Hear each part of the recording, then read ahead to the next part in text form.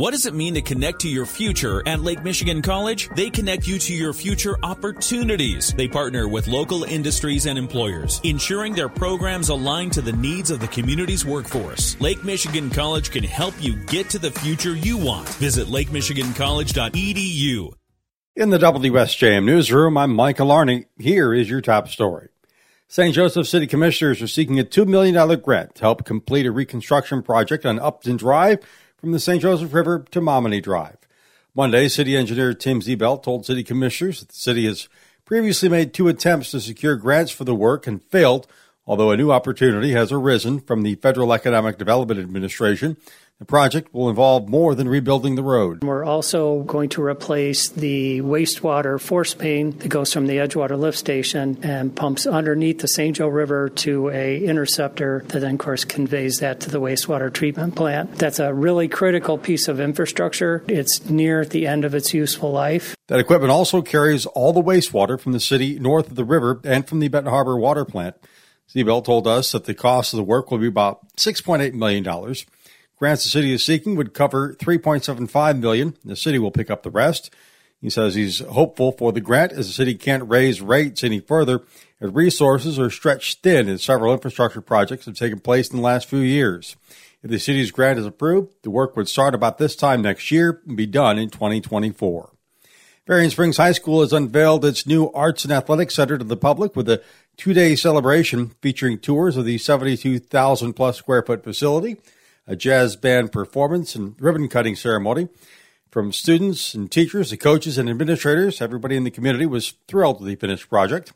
Superintendent David Eichberg explains why the district embarked on the project. We not only built the facility to meet the current need, but to try to anticipate future needs. And the hope was that we were good stewards with the money that we were given by the community. We invested that money well, not only for today, but the future. So the facility is built to hopefully address future needs and future growth in the district. The athletic complex features practice space for up to 3 teams at one time. It includes 20 basketball hoops, more locker rooms, and a fitness and weight room facility. The Performing Arts Center will provide classroom and performance spaces for choir, band, and drama. Market Van Buren and Southwest Michigan College are getting together this month for a forum on the future of the Southwest Michigan economy.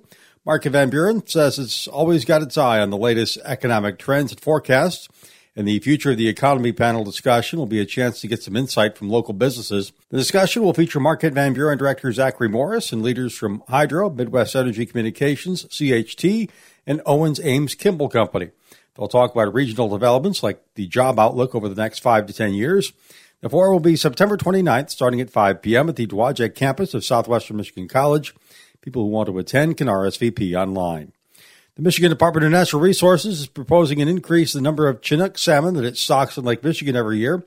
DNR Lake Michigan Basin Coordinator Jay Wesley tells us the salmon have been in a better position to thrive in the lake. We're now at about 650,000. We'd like to increase that to 1 million. And it's mostly because we're seeing a little bit better alewife population in Lake Michigan. And alewife are small silvery fish, and that's the primary food source for Chinook salmon. And anglers love to catch Chinook, so we think it's a good time to increase stocking and give the anglers what they want. Wesley says the Chinook salmon population in Lake Michigan has generally been down the last 20 years, bottoming out in 2015. That's due to invasive mussels depleting resources. However, he says the DNR believes that alewife population creates an opportunity. DNR first checks with other states bordering Lake Michigan and Native American tribes before they move forward. The final step will be a public virtual meeting September 19th. The decision will be made shortly afterward. There are lots of help wanted signs in restaurants and retail stores. The founder of Grand Traverse Pie Company, Mike Busley, says it's a struggle now since their high school and college employees have gone back to school. There's always attrition.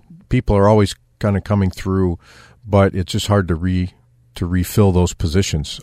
We're able to do it, but in some of the shops, the hours are shorter because the shifts, we can't fill the full shifts. Busley says they closed their Rochester Hills location for a month due to staffing shortages and an ownership change. It's back open. They're offering a free piece of pie this week with any comfort food purchase. In the WSJM newsroom, I'm Mike Alarney.